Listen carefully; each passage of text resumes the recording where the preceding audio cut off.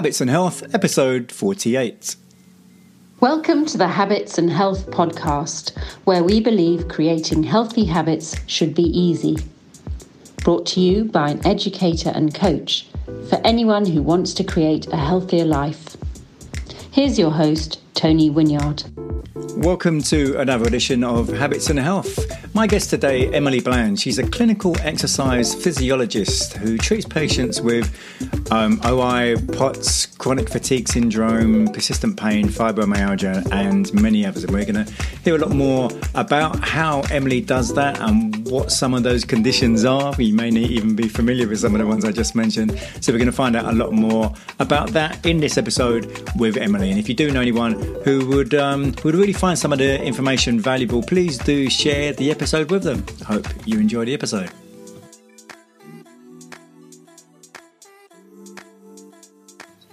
Habits and Health. My guest today, Emily Bland. How are you, Emily? Good, thanks, Tony. And thanks so much for having me here. Yeah, it's great to have you here. And you've wandered quite away from where you're actually from. That's right, yeah. So recently, in the last 6 months, moved to Cornwall, and I'm actually from Melbourne, Australia. So a little bit of travel to get here. And do you plan on adopting a Cornish accent? Everyone's asking me that, so we'll wait and see what happens. And you're from Melbourne? That's right, yeah, down the bottom of Australia there. So how does Melbourne compare to... Where in Cornwall are you? So we're near Truro, if you know where that is. Yeah, and yeah. It's pretty far south. And how would you compare Melbourne to Truro? Melbourne's a lot busier, that's for sure. Truro is a lot quieter, but that's really up my alley. I do prefer the country life over the city life. Right. But as I discovered before we started recording, you're not a surfer, which is what people... No, no. Everyone says that we're in the perfect place on the coast for surfing, but funnily enough, neither myself nor my partner have ever been surfing before. So classic Aussie stereotype, which is fine. So how is it that you help people? What is it that you do? Yeah, so I'm a clinical exercise physiologist, and basically I specialise in treating people with chronic fatigue syndrome or CFS-ME. I think over here in the UK it's referred to more as ME, which is myalgic encephalomyelitis. It's always a bit of a tongue twister, that one. And so that's one category of people that I treat. I also specialise in people with dysautonomia as well, in particular orthostatic intolerance, so things like postural orthostatic tachycardia syndrome or POTS. And again, I need to tweak that a little bit for the UK because it is called just postural tachycardia syndrome over here.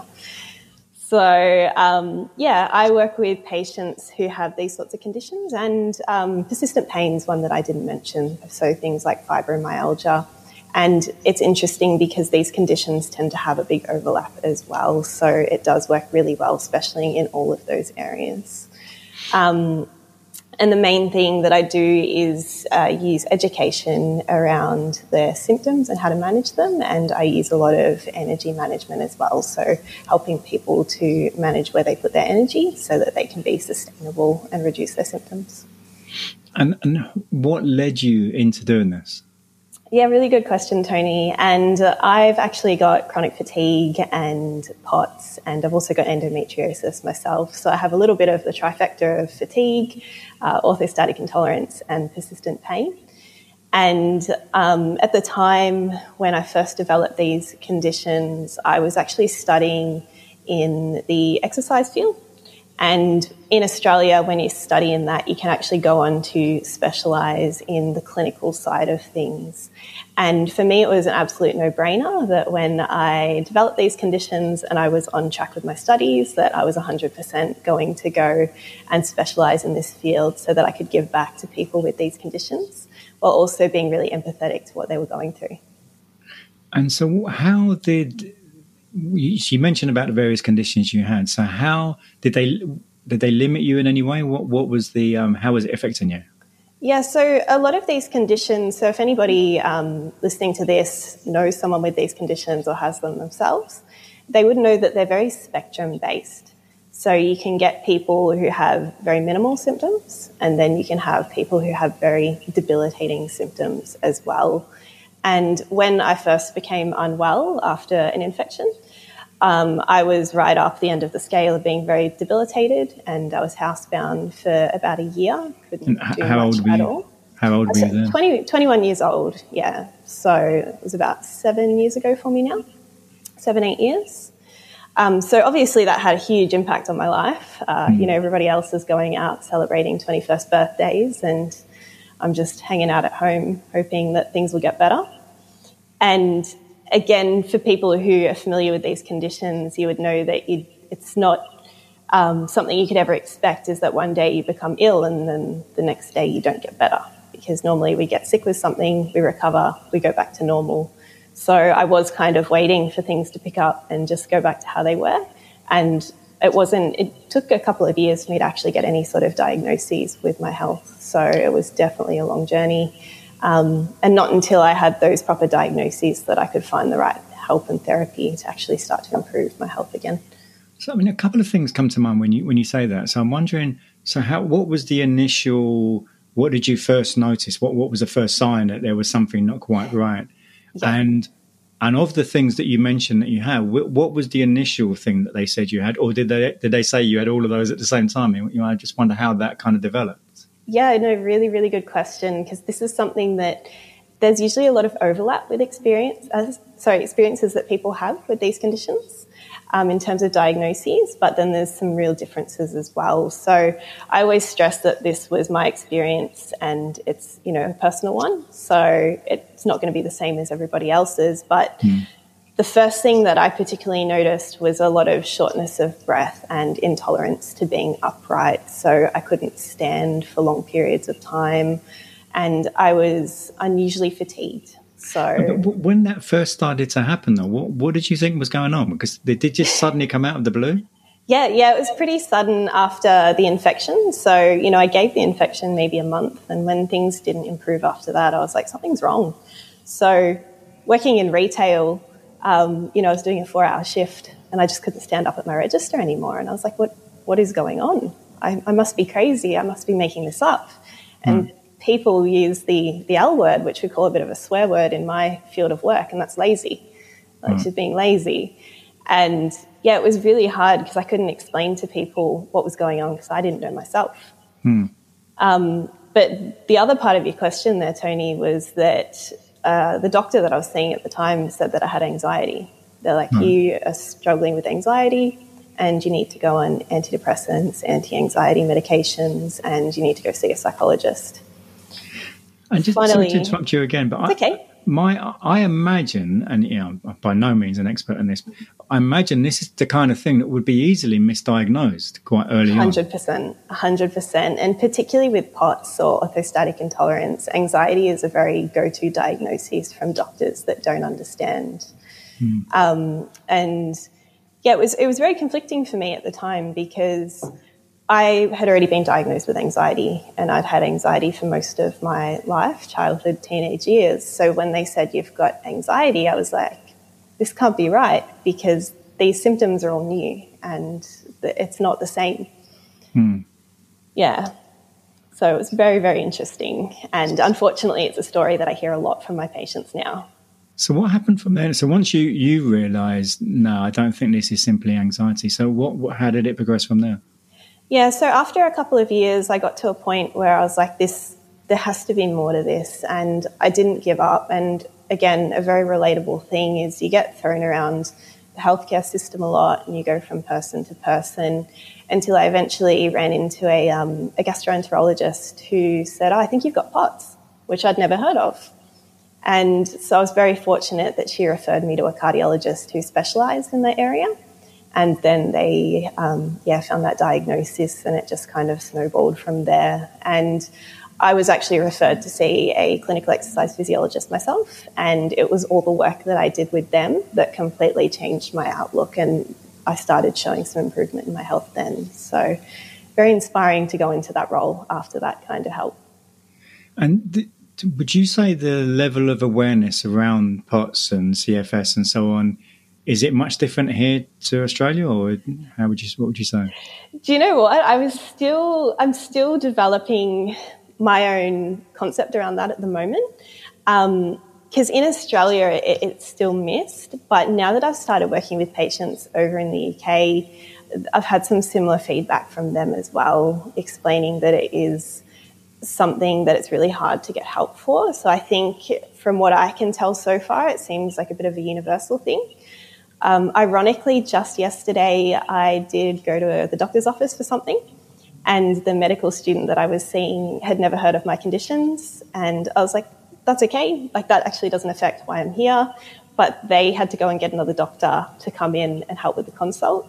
And that senior doctor had never heard of any of the conditions either. So it was okay because I'm educated enough that I can advocate for myself. But it still was a challenging situation and probably a surprising one to the extent of it as well.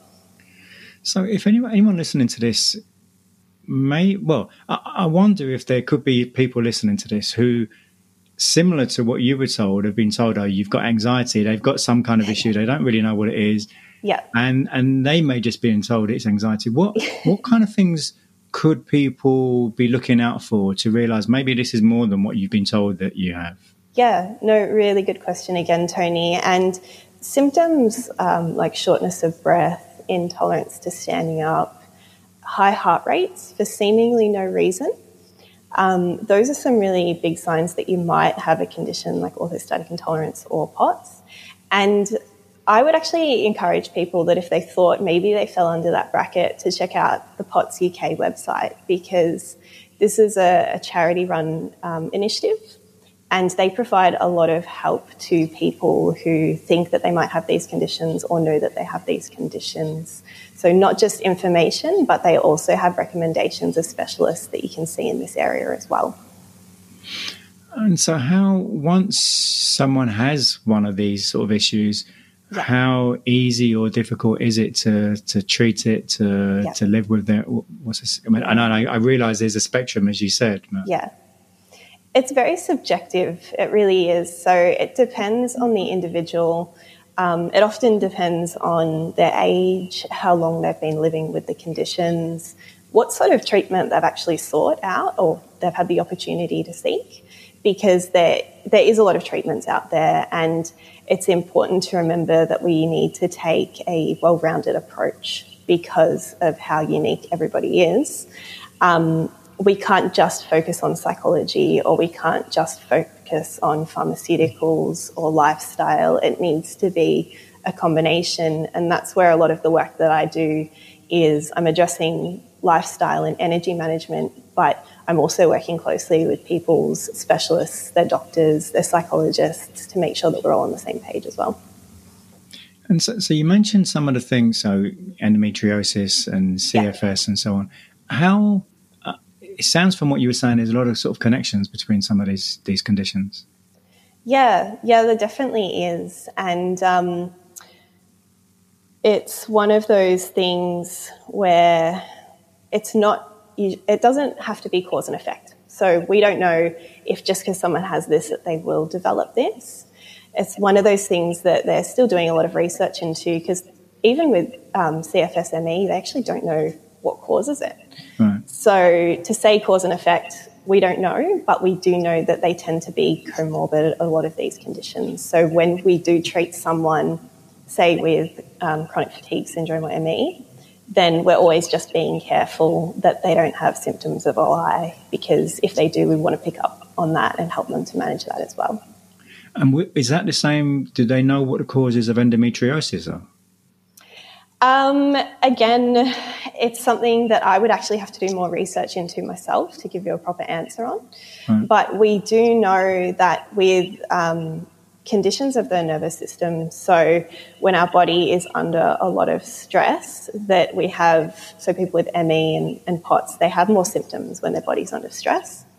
And we also know that their reproductive system, their digestive system, all those functions that automatically regulate themselves in the body, that sometimes they're not regulating as well as they could because of the levels of stress, adrenaline and cortisol that are affecting their system. So again, I can't say if it's cause or effect, but that tends to be something that we see.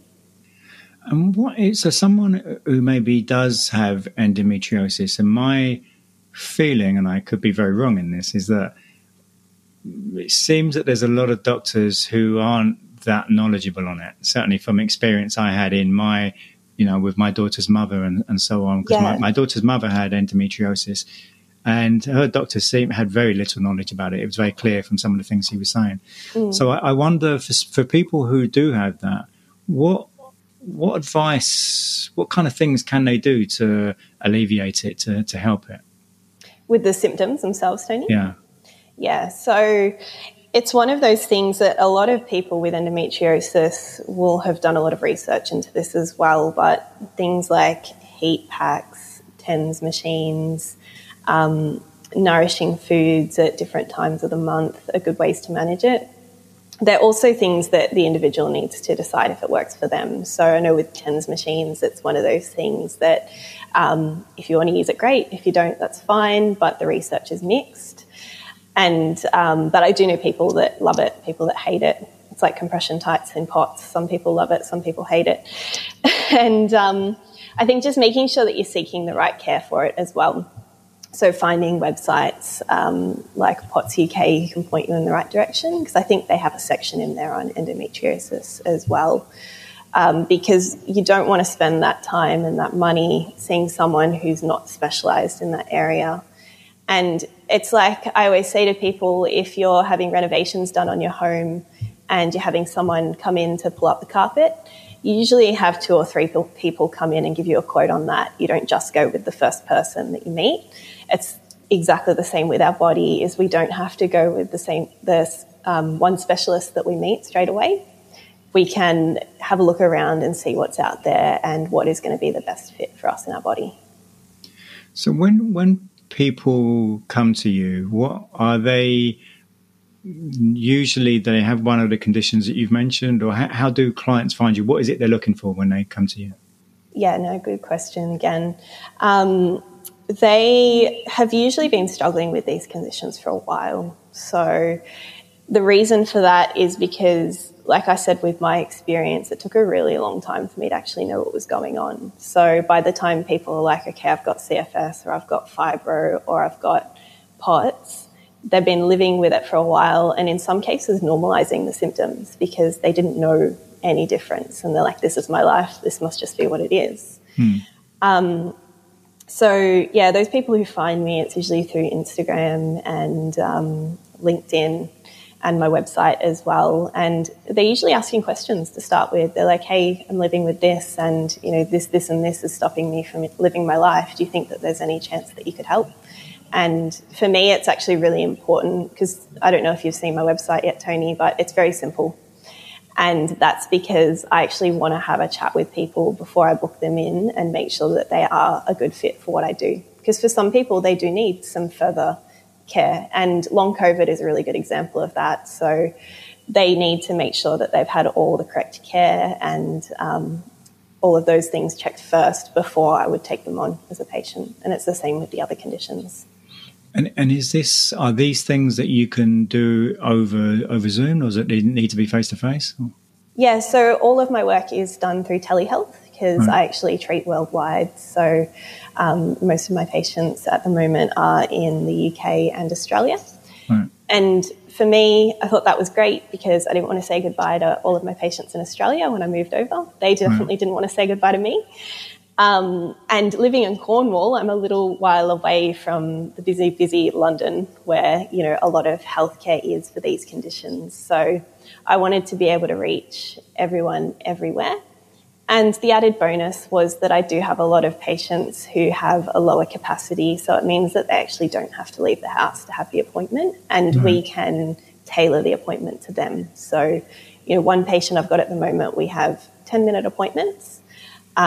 With the other 20 minutes of that appointment is filled in with recordings, because they can't actually be on the phone for more than 10 minutes. So I find out everything that they are challenged with, and then in that next 20 minutes I spend that educating them on what we would have gone through if I'd seen them face-to-face through Zoom.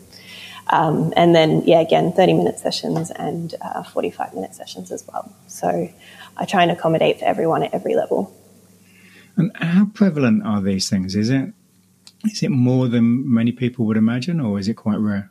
Yeah, I couldn't give you a number, but it's a lot more prevalent than people would realise, particularly because, like I said, if it's spectrum-based, there are people out there who are quite functional living with symptoms who don't realise it.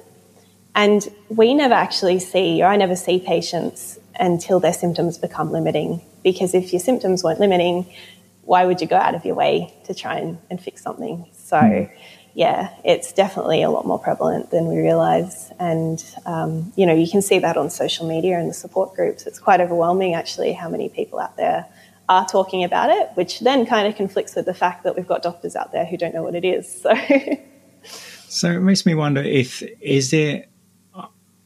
are there more people being diagnosed with it now simply because there's more awareness of what it is, or has this always been around for a long time?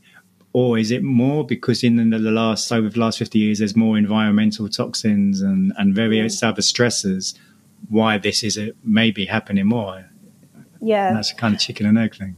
In my opinion, I think it's because there's more awareness around it. So the younger generations of doctors, and I'm not saying that there's anything wrong with the senior doctors, but from my personal experience, I've noticed that the younger generation of doctors are actually learning more about this central sensitization in their education. And my studies were quite similar, is that right as I was about to finish my studies, people started talking about central sensitization and a biopsychosocial all-rounded approach. And that was at the end of 9 years of study for me. And I was like, where was that for the other 8 years? Right. And so you mentioned in your title, I forget the exact words, it was something physical exercise. What was it you said before? So clinical exercise physiologist. Right. That is my official title. Yeah. And the word exercise seems to scare a lot of people, it seems. Yeah. So that's a really tough one because it is my official title, but particularly over here in the UK, they used to be called something called graded exercise therapy, or GET. So exercise became a bit of a swear word because we know that GET is actually no good for people with CFS or POTS or fibro, because what that was all about was giving people fixed incremental changes to a movement program. Right. And that's a very linear approach that doesn't take into consideration the individual. So if someone had CFS and you tried to give them GET, you'd be telling them, okay, this week you're doing 5 minutes of walking, and then next week you're doing 10 minutes of walking, and then the week after you're doing 15 minutes of walking.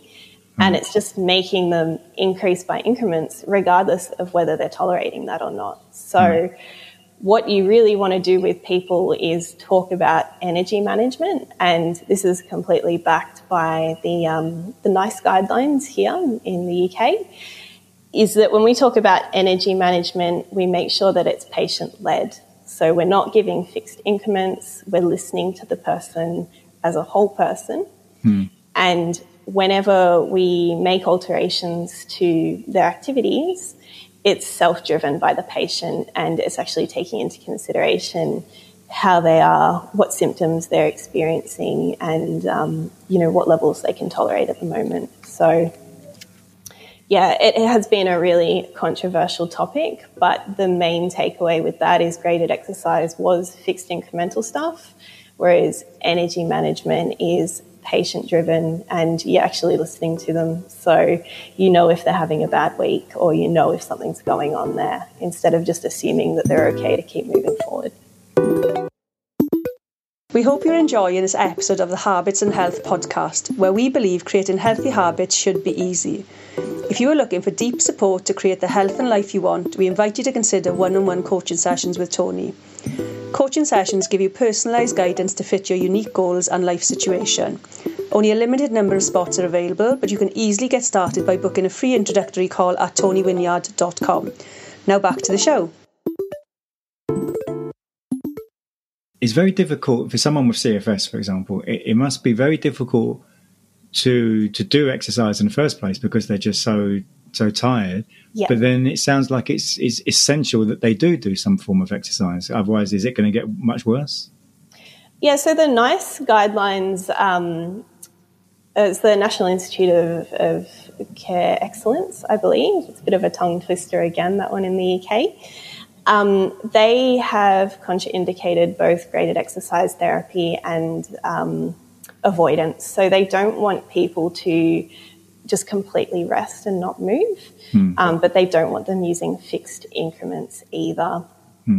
So I actually, ironically enough, despite my job title, I don't talk about exercise. I talk about movement, and I see movement as being spectrum-based. So I might have a patient who comes to me and they're like, I want to work on my energy management so that I can work towards brushing my teeth.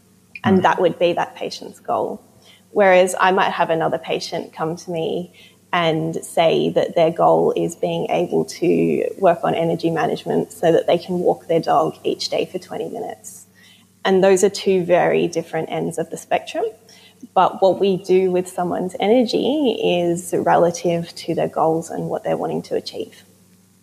And would a sport such as swimming be easier or not? Would it be, again, very dependent on the person? Extremely dependent on the individual. So for some people, swimming just would be completely out of the question. I know there are some published studies actually saying that it's not recommended for ME just because it's considered a danger to their health if they become unwell in the water. But then there's studies out there for people who just have POTS. I shouldn't say just have hot POTS, but they have POTS. And they tolerate it really well because they get compression from being in the water, and then when they're in that flat-lying position, it's actually easier for them to regulate their blood pressure. So it would be something that you'd have to assess with the person. And also with people that have fatigue, it's not just swimming, it's getting to the pool, it's getting changed, then having a swim, getting out, having a shower, getting changed, and having to get home. So it's one of those things you do need to tailor and talk to the person about first. What would you say to friends and relatives of people who have a condition like CFS and how they can be, I don't know if sympathetic is the right word, empathetic to people, because I imagine there's some people who have no understanding of this. So what kind of things how can they help, I guess is what I'm asking. Yeah, I think being able to have those open and honest conversations with the individual who is affected by the condition. And a big one is understanding that we don't look sick. We don't look disabled. We look like normal people. And that's really hard for people to comprehend because they see one thing and, one day we might be completely fine and, go about shopping, go for a walk, and then the next day we could be completely trash. And that is why energy management is so important, so that we can get consistency. But that's a very confusing concept for someone that doesn't have these conditions. One of the resources that I love is there is an individual out there on the internet, if you Google the spoon theory, they use and I don't know if you've heard of this before, Tony. No. They use a concept of, spoons being energy. So, for example, you start your day with 12 spoons, you have breakfast, that takes 1 spoon away from you, so you lose that energy. If you want to have a read of it, please do, because this is a really good insight into people living with chronic health conditions and how energy is sort of taken from us throughout the day because we don't have a unlimited supply like someone who doesn't have these conditions. And that's something that I often share with my friends and my relatives as well, so that they can see where I'm coming from with my health. I'll make sure there's a link to that in the notes so people can read that. Yeah, that'd be wonderful. So it's referred to a lot on social media, I think. In some of the questions I asked you before we started recording, and I was talking about habits, and you mentioned pacing. Yeah. So pacing is the foundation of everything that I teach, and it's also the foundation of my life to live with these conditions and do what I do. Pacing is about energy management. So it's making sure that we are breaking up our days and we're not doing big blocks of activity back to back and then having a crash with our fatigue. It's about listening to our body so that when we do expend energy, we take time to rest and restore so that we kind of top our spoons back up. So if an activity can cost us spoons, we're trying to find ways to get some spoons back, or to even just maintain ourselves so that we're not having those crashes. We've been talking a lot about, chronic fatigue syndrome and more about the kind of physical side of it. But I guess there's a mental side of this as well. Oh, definitely. I think a lot of people overlook that. So not just friends and family, but sometimes us ourselves, is that we forget that there is a cognitive side to it as well, and it's not just physical. So we can expend energy physically and cognitively.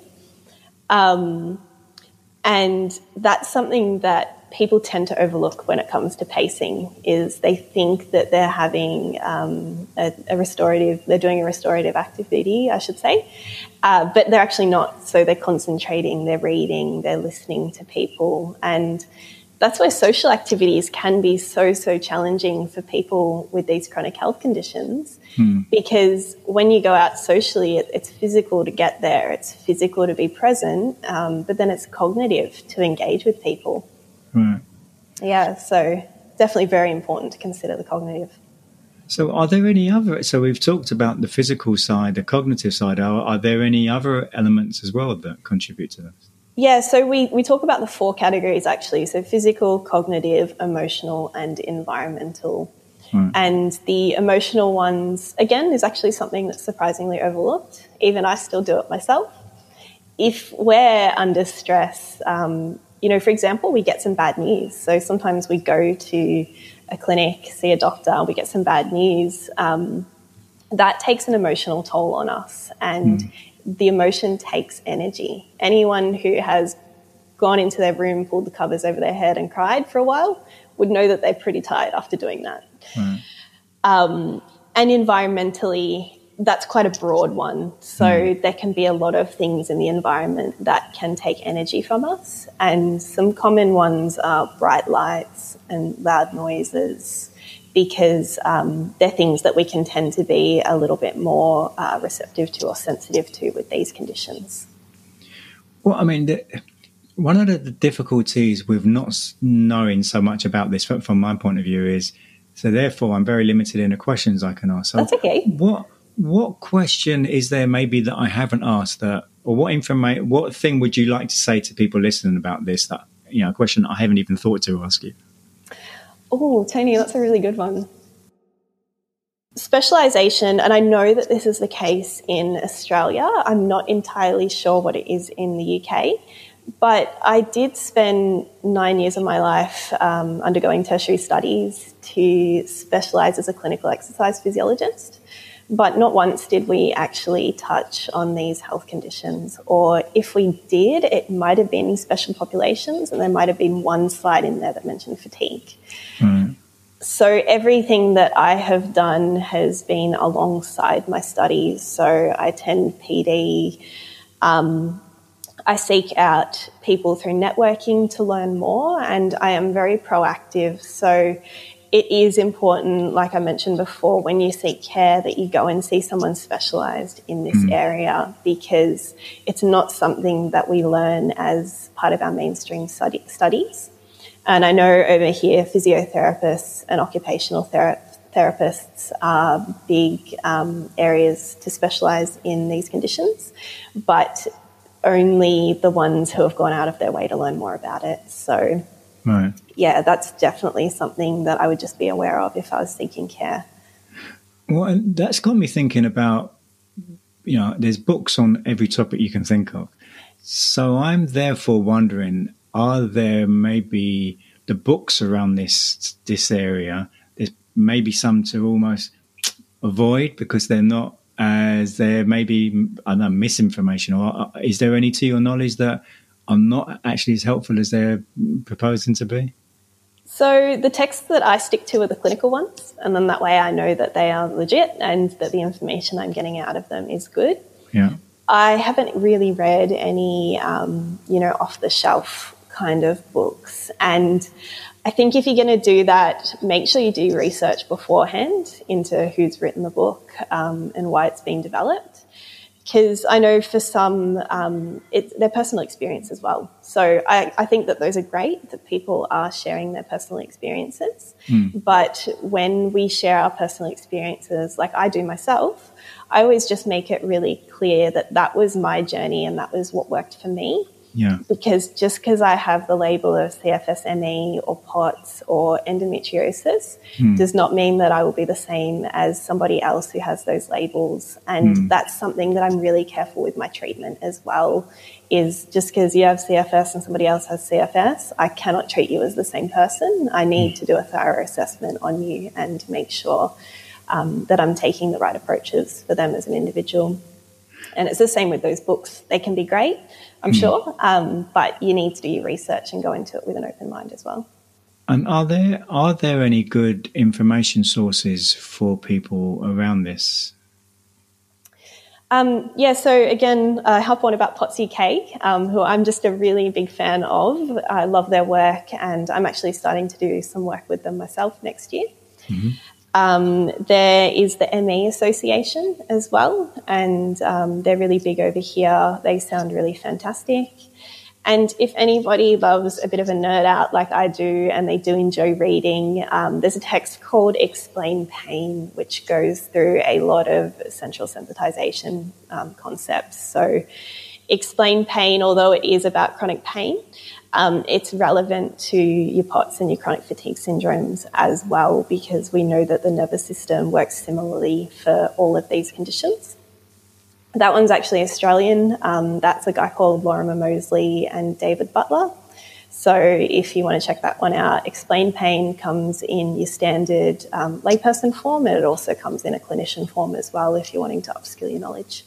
Okay. Well, again, I'll put links to all of those in the show notes, so you can anyone just look in the show notes for more information. So we touched upon books just now. Yeah. So is there a book that's really moved you in any way? Yeah, I think I was having some thoughts about this, and am I allowed to swear on this, Tony? I don't know. I know the book you're going to say, so go on. Swear. It's called The Subtle Art of Not Giving a Fuck, and excuse me for my language, but that one is by Mark Manson.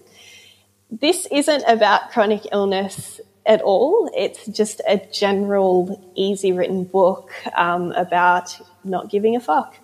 And I just applied it a lot to my life, and I really loved it because, one, it's so easy to read, and with fatigue, it's not the easiest thing to concentrate on a book.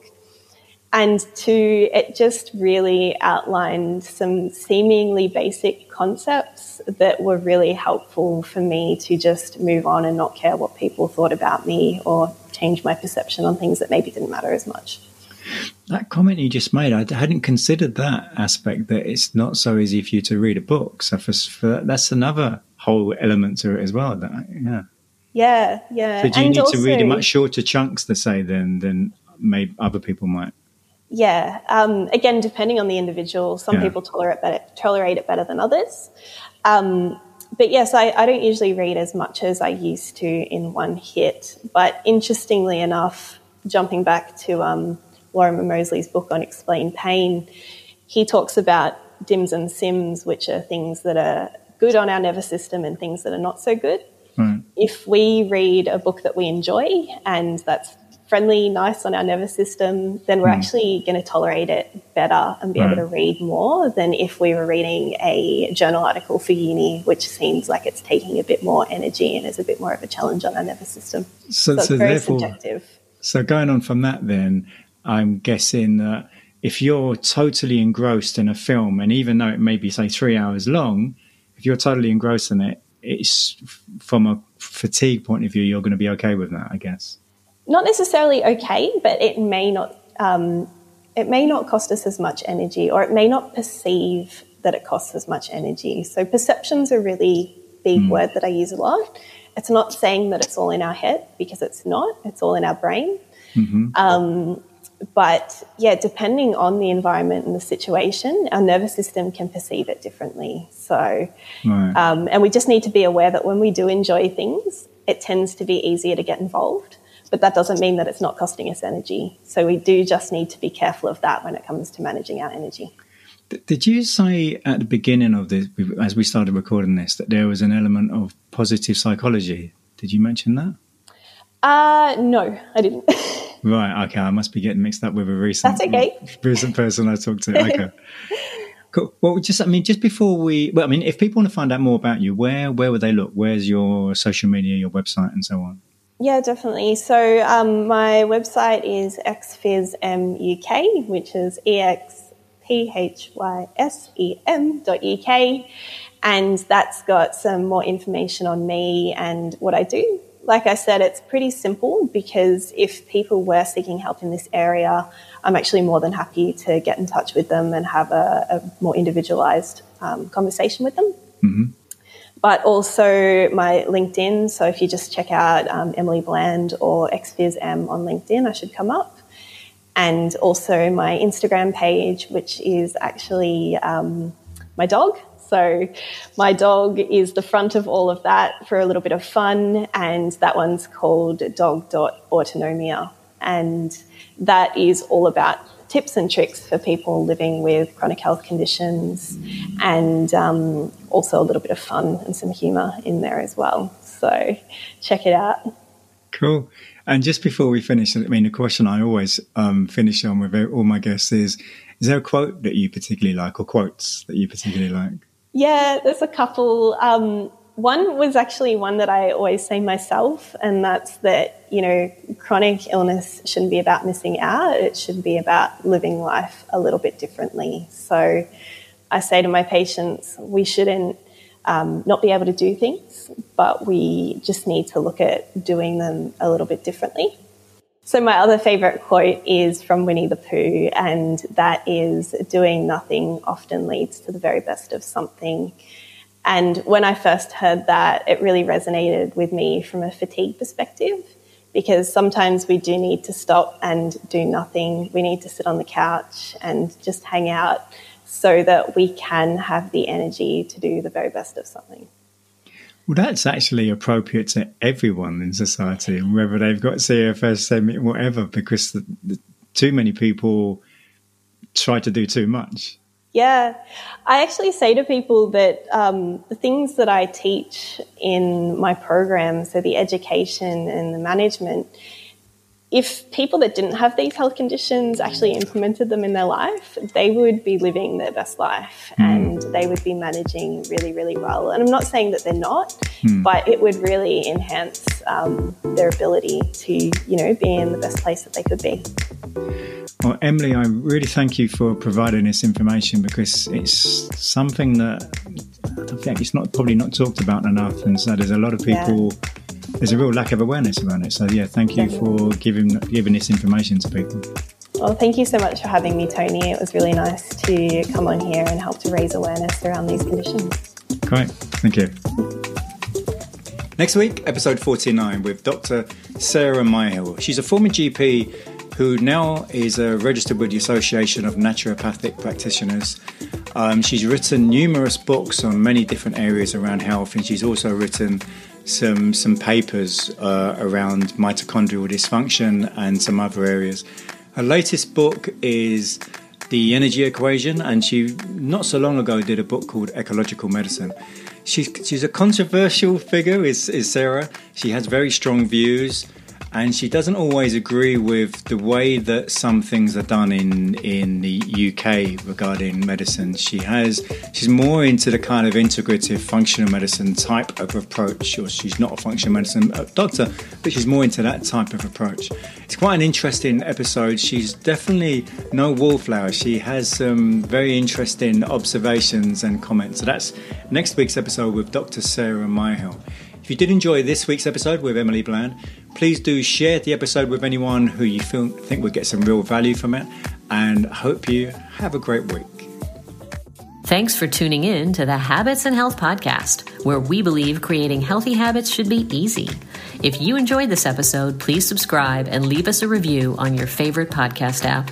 Sign up for email updates and learn about coaching and workshop opportunities at tonywynyard.com. See you next time on the Habits and Health Podcast.